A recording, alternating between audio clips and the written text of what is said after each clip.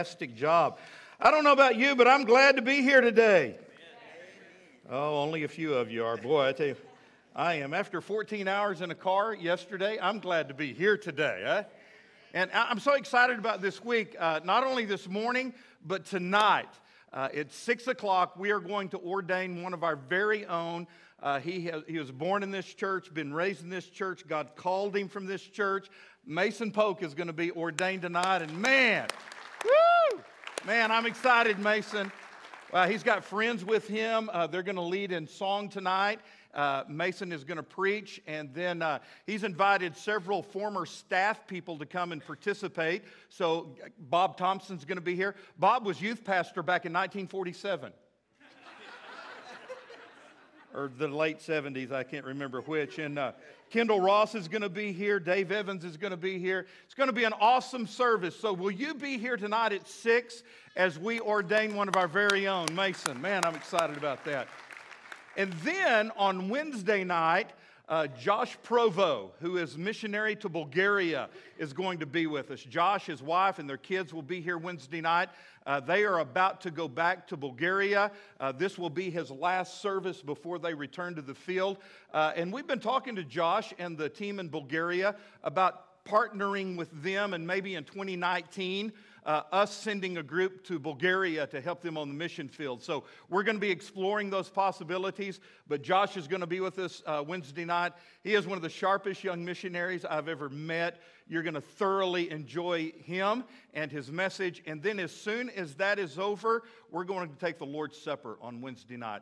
So you don't want to miss Wednesday night. But you know what? We're right here. This is Sunday morning. And man, I'm excited. I am so glad to be home. 14 hours on the road yesterday. I dumped the family off, and the first place I came was right up here.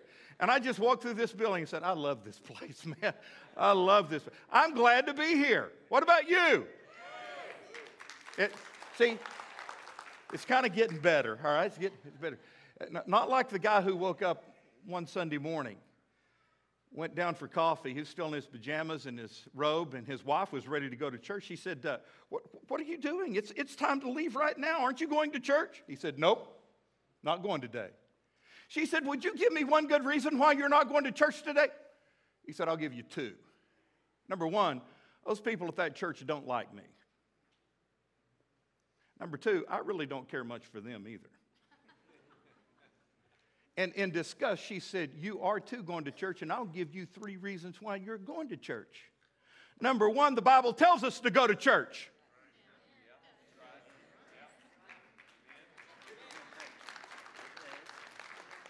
Number two, it's the right thing to do. And number three, you tell me, if you don't go to church, who in the world is going to preach? Think about that, huh? I am so happy that Miss Angie didn't have to make me to get up and go to church today. I'm glad to be here. How about you? There you go. Now we're going. Take your Bible, the Holy Word of God. Here at Cavanaugh Church, we believe in the inspired, infallible, inerrant Word of God. It can change people's lives. And we don't trust the Word of God because we're simple-minded. We trust it through faith. We believe what it tells us about the great doctrines and about salvation, but we also believe it when it tells us stories of miracles.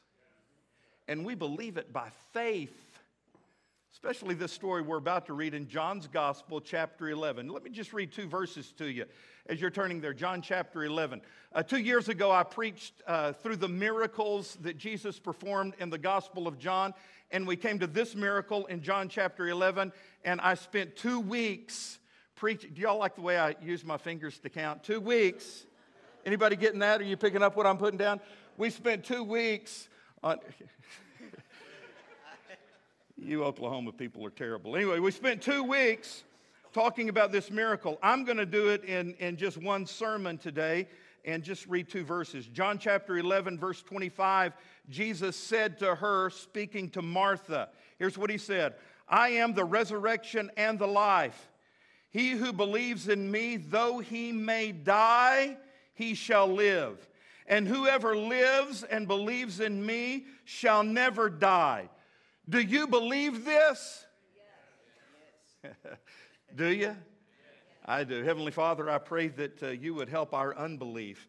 And dear Lord, as I try to speak on the outside, would you speak on the inside? Fill this place with your Holy Spirit and your presence, and I pray that you would just speak to us as only you can. In Jesus' name, amen. I don't know about you, but I love Easter.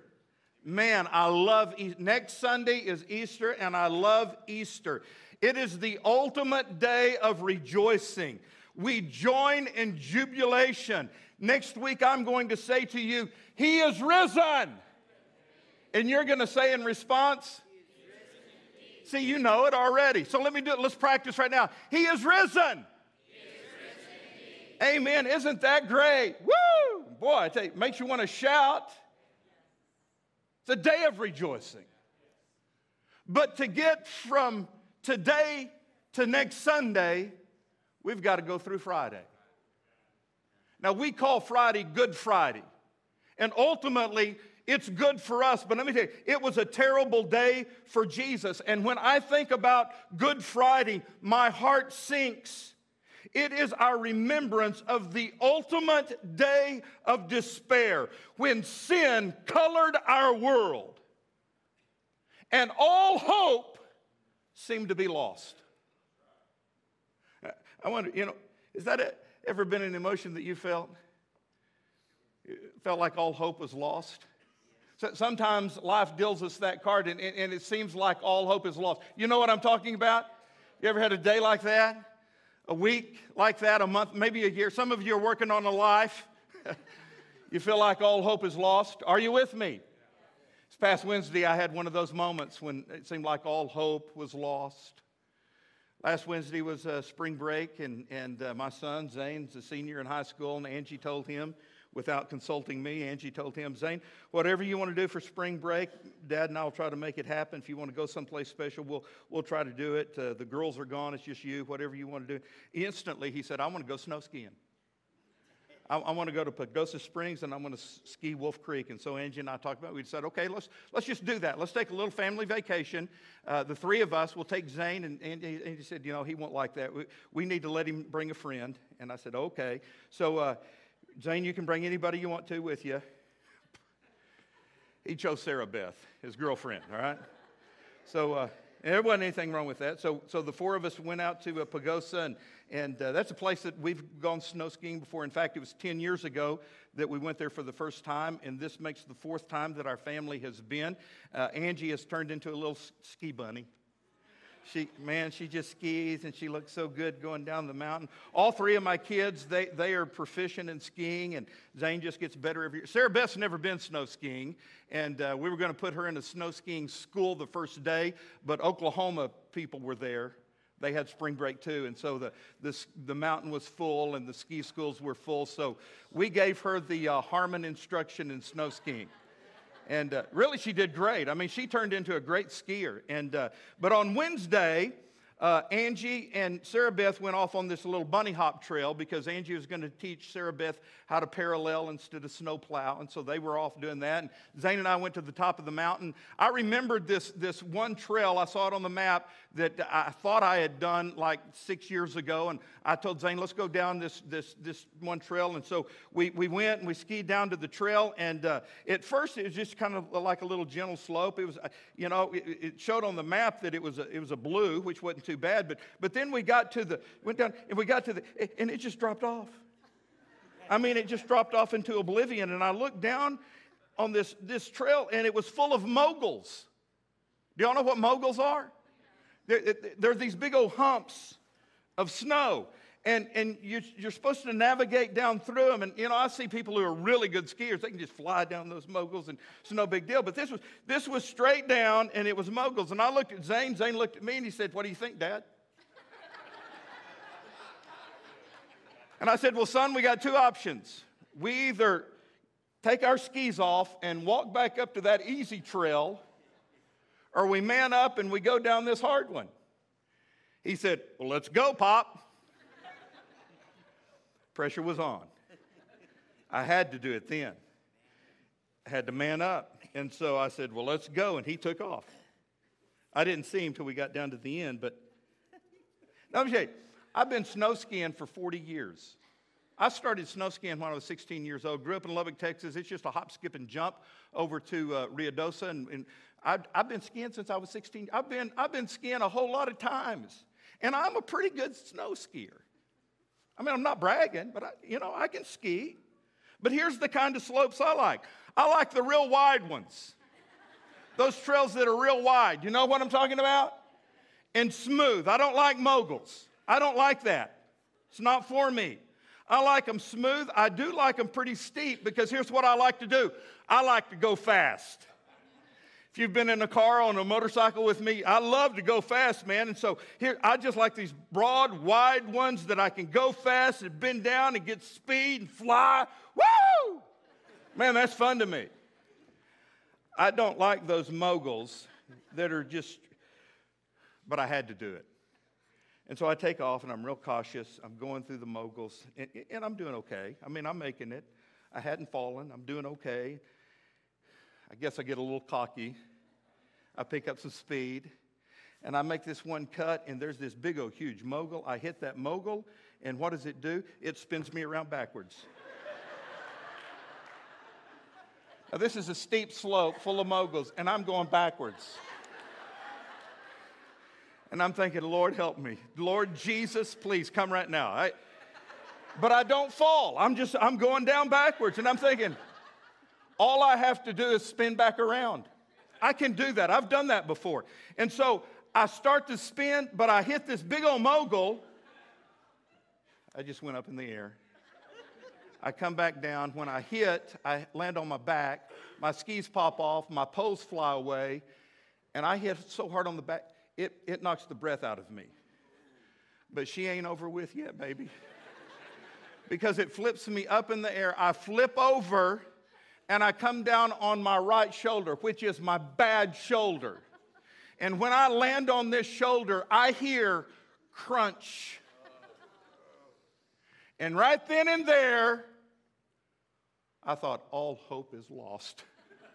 There's no way I'm going to get off of this mountain by myself. They're going to have to come up here with one of those little stretchers and ride me down. Let me finish the story real quick. After a long while, I was able to get up, get my skis back on, get my poles together. And you know what? My shoulder felt pretty good. That mountain did for me what my chiropractor hasn't been able to do for me.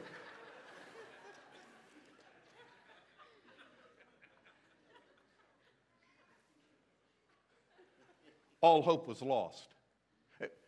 Mary and Martha in this story had that sense, that feeling for real that all hope was lost. Their despair led to perhaps the most spectacular miracle Jesus performed in his earthly ministry. Events in John chapter 11 happened over a 4-day time period. Let me cap it off for you. Day number 1, Mary, Martha, and their brother are dear friends of Jesus. They're best friends. They love each other. Lazarus becomes sick. And he gets so sick that Mary and Martha know he is critical. And the only hope they have is for Jesus to get back and do something. So they send a messenger to Jesus who happened to be in a town a day's walk away. But as soon as the messenger left the house, Lazarus dies. He makes his way to Jesus, the messenger does, tells Jesus that Lazarus is sick. Mary and Martha need him pronto. But here's Jesus' response in verse 4. When Jesus heard that, he said, "This sickness is not unto death, but for the glory of God, so that the Son of God can be glorified." Day number 2, the messenger, having delivered the message to Jesus, returns to Bethany. Of course, by then, Lazarus has been dead and in the grave for a day. Jesus, however, did something that's very hard for us to understand and comprehend. Verse number 6. So, when he heard that he was sick, he stayed 2 more days in the place where he was. So instead of immediately hightailing it back to Bethany, Jesus just hangs out for 2 more days. Day number 3. Jesus is silent as far as Lazarus is concerned. He seems to do absolutely nothing. Then on day 4, Jesus finally arrives in Bethany. Lazarus has been in the grave how many days? 4 days. Martha runs out to meet Jesus. Mary stays in the house. And here's what Martha says in verse 21. Lord, if you had just been here, my brother would not have died.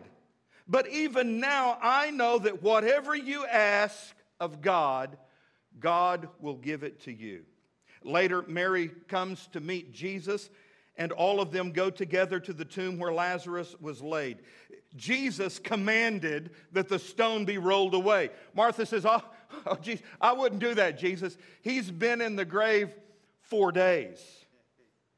Verse 40, Jesus said to her, did I not say to you that if you would believe, you would see the glory of God? And so Jesus prayed, and then he calls for Lazarus to come out of the grave. Out comes Lazarus, all wrapped in his burial clothes. And Jesus says, take those grave clothes off of him and let him loose. Now, first service, they clapped when I said that, because that's something to clap about, man. That's the authority and the power of Jesus. Now we know how this story ends, but Mary, Martha, and the other disciples didn't. Before Jesus comes to town, all hope seems to be lost. So let me do a quick time out and ask you, do you know how that feels? I mean, have you ever been there? Maybe it was with your own physical health. It seemed like all hope was gone. Or maybe it was the health of a loved one. Or maybe it was your finances. Or maybe you were struggling in business. Or your marriage was failing. Or you had a rebellious child. And it felt like all hope was gone. And so, being the good Christian you are, you cried out to God. And you just knew that God was going to take care of everything.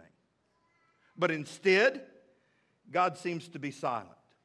You cry out even harder, and you pray, and you pour your heart out to God. And nothing happens. There's no answer. There's no response. Been there? Raise your hand if you've been there. Man, I'm raising my hand. I've been there. Maybe you need a job, and you've asked God for a job, but no job comes. Maybe you are lonely, and you asked God for a relationship, but no one showed up. Maybe you were sick, and you asked God for healing, but no healing came. Guys, let me tell you something. When all hope seems to be lost, there are 2 things that you can count on. The first thing you can count on is this, that even when it seems like all hope is gone, God is working. He's working for His glory. He's working for His glory. We might not be able to see it, or we might not understand it, but God is working for His own glory. How do I know that? Well, I go back to verse number 4. Jesus said, this sickness is not unto death, but it is for what? The glory of God, that the Son of God might be glorified. Wow. You see, when you go through a time when all hope is lost, be certain of this. There are some things that God cannot show us about Himself without our first going through some kind of suffering. We would not have seen the glory of Christ's resurrection had we not also seen the pain of His crucifixion. Psalm 50, verse 15. God said, call upon me in the day of trouble, and I will deliver you, and you will honor me. Jesus is working on the timetable of His own divine mission, not on the timetable of our human expectations. So when all hope seems to be lost, understand that God is working for His glory. But number 2, God is also working for our good. I see this in 3 different scenarios here. Obviously, He was working for the good of Lazarus, because this guy comes back from the dead. That's pretty awesome right there. But number 2, Jesus is also working for the good of His disciples. Look at verse number 14. Then Jesus said to his disciples very plainly, Lazarus is dead, and I am glad for your sake that I was not there, so that you might believe. Nevertheless, let us go to him. So what does Jesus do? Jesus is real plain with his disciples. He says, guys, Lazarus is dead. They just thought he was sleeping. He says, no, he's dead. And for your sake, I'm glad I wasn't there, because you boys are about to see something you ain't never seen before. You know what? It was going to cause their faith to grow. Number 3, Jesus is working for the good of these two sisters. You say, what could be good about what they're going through? Well, he's working for their faith. He knows that the greatest good that can come into their lives and also into our lives is for us to know how to tap in to the powerful resources of God through faith. That is, through believing. So whatever silence we may feel from God, whatever delay we may sense from him, be certain that God is up to something. He is working for his glory, and he's working for your good. Amen? Amen. Now that's my sermon. But we ain't done yet. Huh? Now let me make some application to that. 4 things, 4 strategies when it seems like all hope is lost. Are you ready for these? Will you write them down? Because I guarantee you're going to need them. 4 strategies when all hope is lost. Number 1, you need to remember that God loves you. Let me just stop right here. Everybody look at me. Everybody right now. Wake up, look at me. God loves you. You need to hear that. God loves you. And when all hope seems to be lost, when your world is chaotic and falling apart, you need to remind yourself that, you know what? I am a child of God, and God loves me.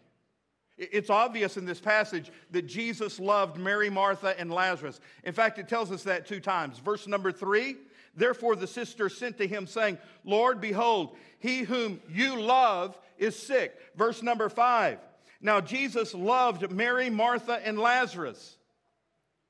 But Jesus' actions seem to contradict his love.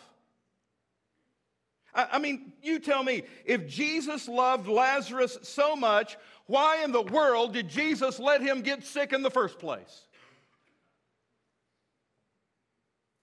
Or if Jesus loved him so much, why did he delay in coming to help? I mean, that messenger was sent. You would think if Jesus really loved him, he would have hopped on his scooter and just took off. Went as quick as he could to the hospital to see him. But Jesus, no, he delayed. I mean, you tell me, if Jesus loved Lazarus so much, why didn't Jesus just heal him from a distance? Because he could do that. We saw him do it earlier in Scripture. He had the power. No, Jesus' love is seen in his response. Look at verse 33.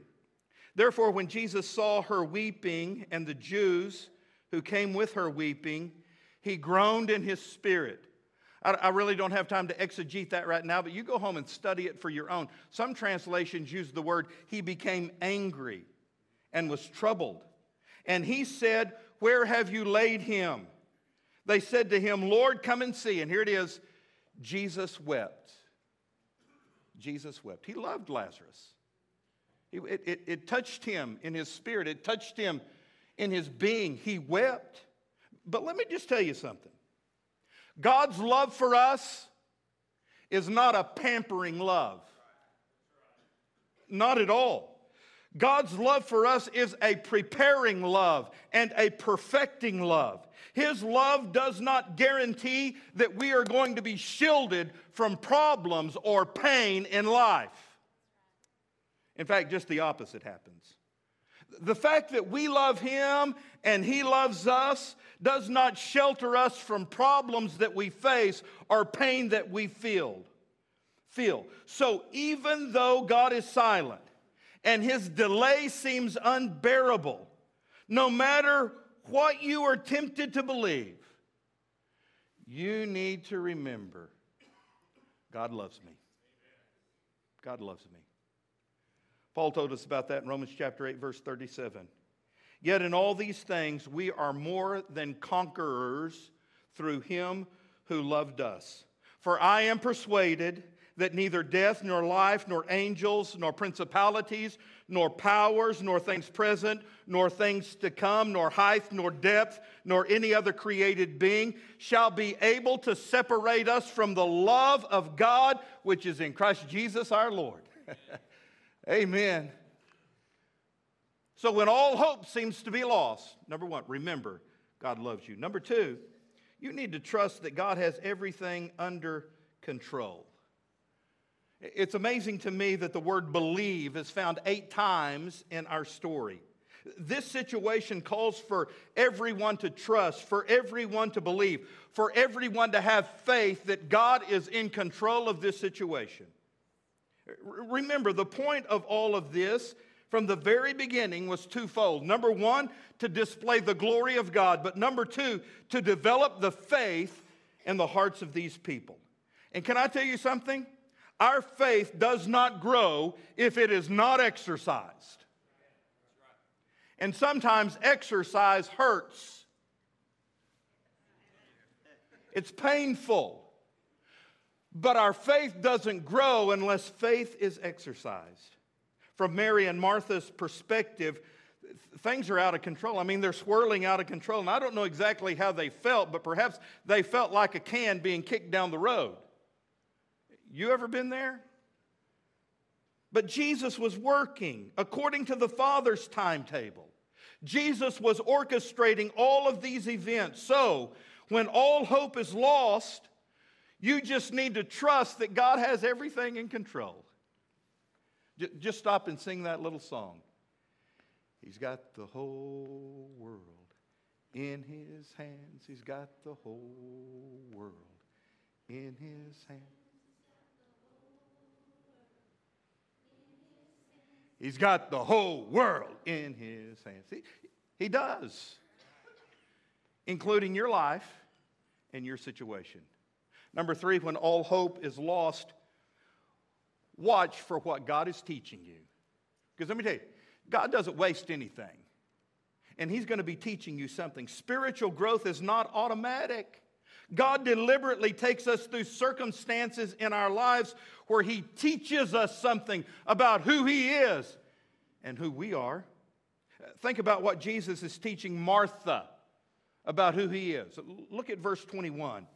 Now Martha said to Jesus, Lord, if you had not been here, my brother would not have died. But even now, I know that whatever you ask of God, God will give you. Jesus said to her, your brother will rise again. And here's what Martha said back.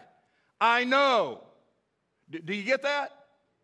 Martha said, I know that he will rise again in the resurrection of the last day. But Jesus said to her, I am the resurrection and the life. He who believes in me, though he may die, he shall live. And whoever believes and lives in me shall never die. Do you believe this? So Martha said, I know. I know that truth. I know the truth of the resurrection. I know that theology. I know that doctrine. But here's what you need to understand. At this point, Martha knows a truth, but she needs to know a little bit better the giver of that truth. Are you with me? Guys, let me tell you, doctrine is important. We believe that at Cavanaugh Church. We believe that theology is important. Doctrine is important. But knowing doctrine, knowing the Bible, without talking to or knowing the one who gave us the Bible, will only make you hopeless. Are you with me? Jesus is saying to Martha, Martha, you don't need to know another doctrine. What you need to know is me. Put it like this. When you're sick and you're throwing your guts up, you don't need a medical journal. You need a doctor. I mean, when you're being sued, you don't need a book on law. You need a lawyer, right? The answer to any life situation is not in a doctrine. It is in the giver of the doctrine, Jesus Christ. You need Jesus. Look again at verse 25. Jesus said to her, Martha, it's me. I am the resurrection and the life. He who believes in me, though he may die, he shall live. And whoever lives and believes in me shall never die. Martha, do you believe this? And can I say, without exception, this is the most amazing statement that Jesus has ever made in the gospel. There are many great I am statements found in the Gospel of John. Jesus has already said, I am the bread of life. I am the light of the world. I am the gate. But here he is saying, I am the resurrection and the life. And all you have to do is believe. And if you believe, you'll never die. So, when there seems to be no hope, just look around. See what God is teaching you, because let me tell you, He is teaching you something. In this passage, He teaches us the way of salvation. It's the way of life. It's believing in Him. When all hope seems to be lost, number 4, you just grab hold and cling to the promises of God. You hold on to them with everything you've got. You cling to the promises of God no matter how discouraging or how disappointing the circumstances may be. In times like this, the only thing we may have to cling to are the promises found in God's Word. So let me just stop and ask you, listen to me. Have you come to a point in your spiritual growth and maturity where you can cling to a promise of God and have that promise of God sustain you through the trials of life until God does act and God does do something? Can you do that? Sometimes that's all you have is a promise. You got to cling to the promise. Let me try to bring this to life to you. 14 hours we were in the car yesterday. I would not advise that for sane people or even crazy people. This was way too long to be in a car. But driving through New Mexico, which is the land of enchantment, you've got plenty of time to think. Now, my family hates driving through New Mexico. They think it's the most boring thing. I love it. I love it. It's just wide open, man. There are no stinking trees to block your view. It's beautiful. It reminds me of West Texas. And I just love going through there, man. It's just awesome. My mind, I'll tell you what I think of. I look out of those plains and I'm thinking I'm on a horse and there's a whole lot of Indians chasing me and I'm riding and I'm shooting behind me. And I lost all of you right there, I know. But I was driving through New Mexico yesterday, thinking about this sermon, thinking about this point. I was thinking about in my life, the times where, all I had was the promise of God to cling to. And I could give you thousands of illustrations of this, but just one. And it has to do with stewardship. Of all things, stewardship. 1983, graduated from Hillsdale, which is now Randall. Angie and I got married. Took my first ministry position, youth pastor at Enid Free Will Baptist Church. They hired me, and I was full-time, and I made $75 a week. Now, granted, this is 1983. That some of you weren't even born in 1983, but still, that was nothing. To live on $75, pretty tough to do. And besides all that, when I was 16 years old, I worked at Hester True Value Hardware in Lubbock, Texas. I made $74.83 a week. Now I have a college degree. I'm making $75 a week.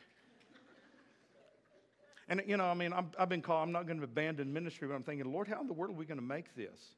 Because I'm sitting there, and I have all these bills over here, and I got my little checkbook over here, and there ain't nothing in this checkbook, and I got all these bills. I'm thinking, Lord, you called me to ministry. How in the world am I going to minister to people when I've been thrown into prison for not paying my bills?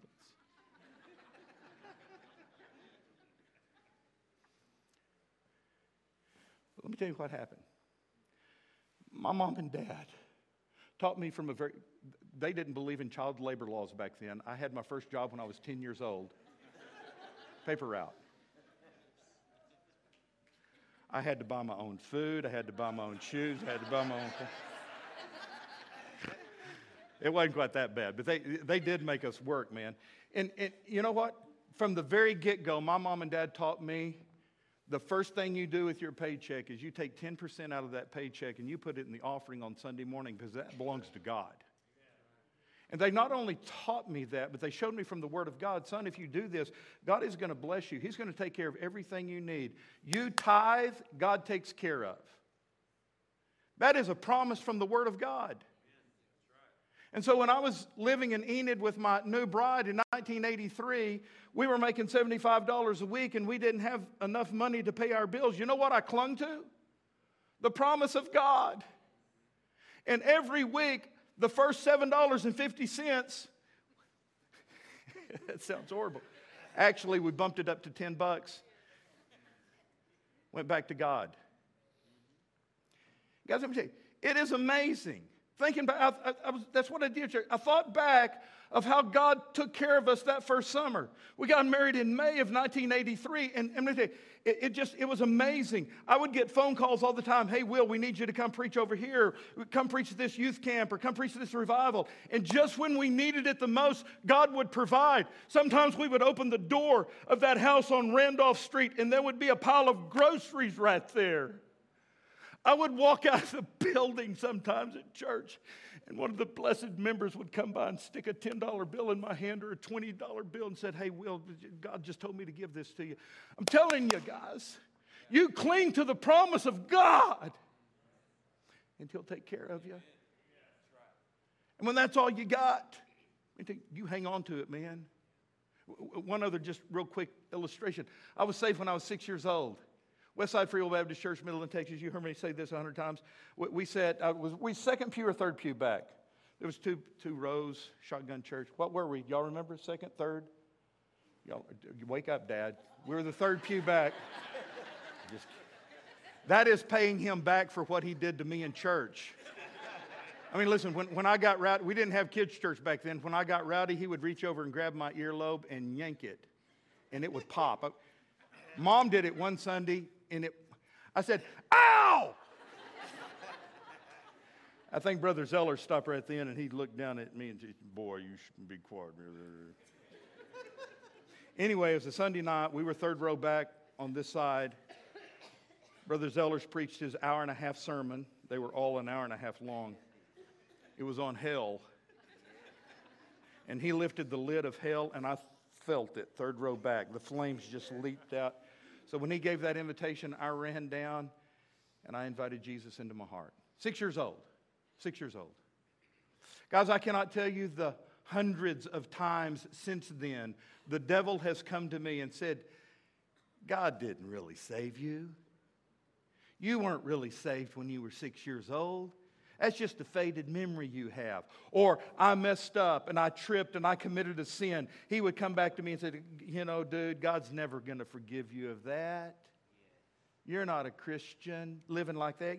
Christians don't do stuff like that. You never were saved from the beginning. But you know what I have? I have the promise of God.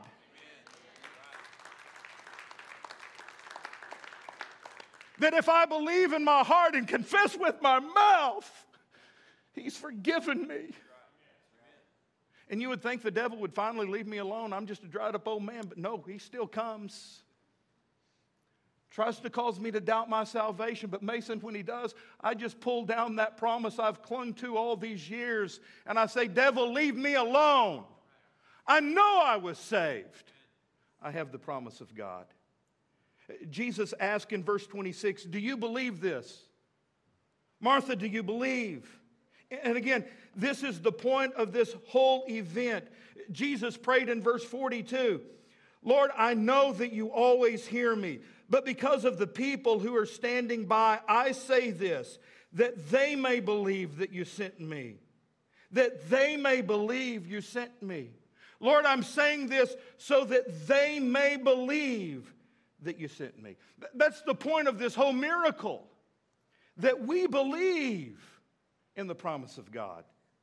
Well, the climax of this story is in verse 43. When Jesus had said these things, he cried out with a loud voice, Lazarus, come forth.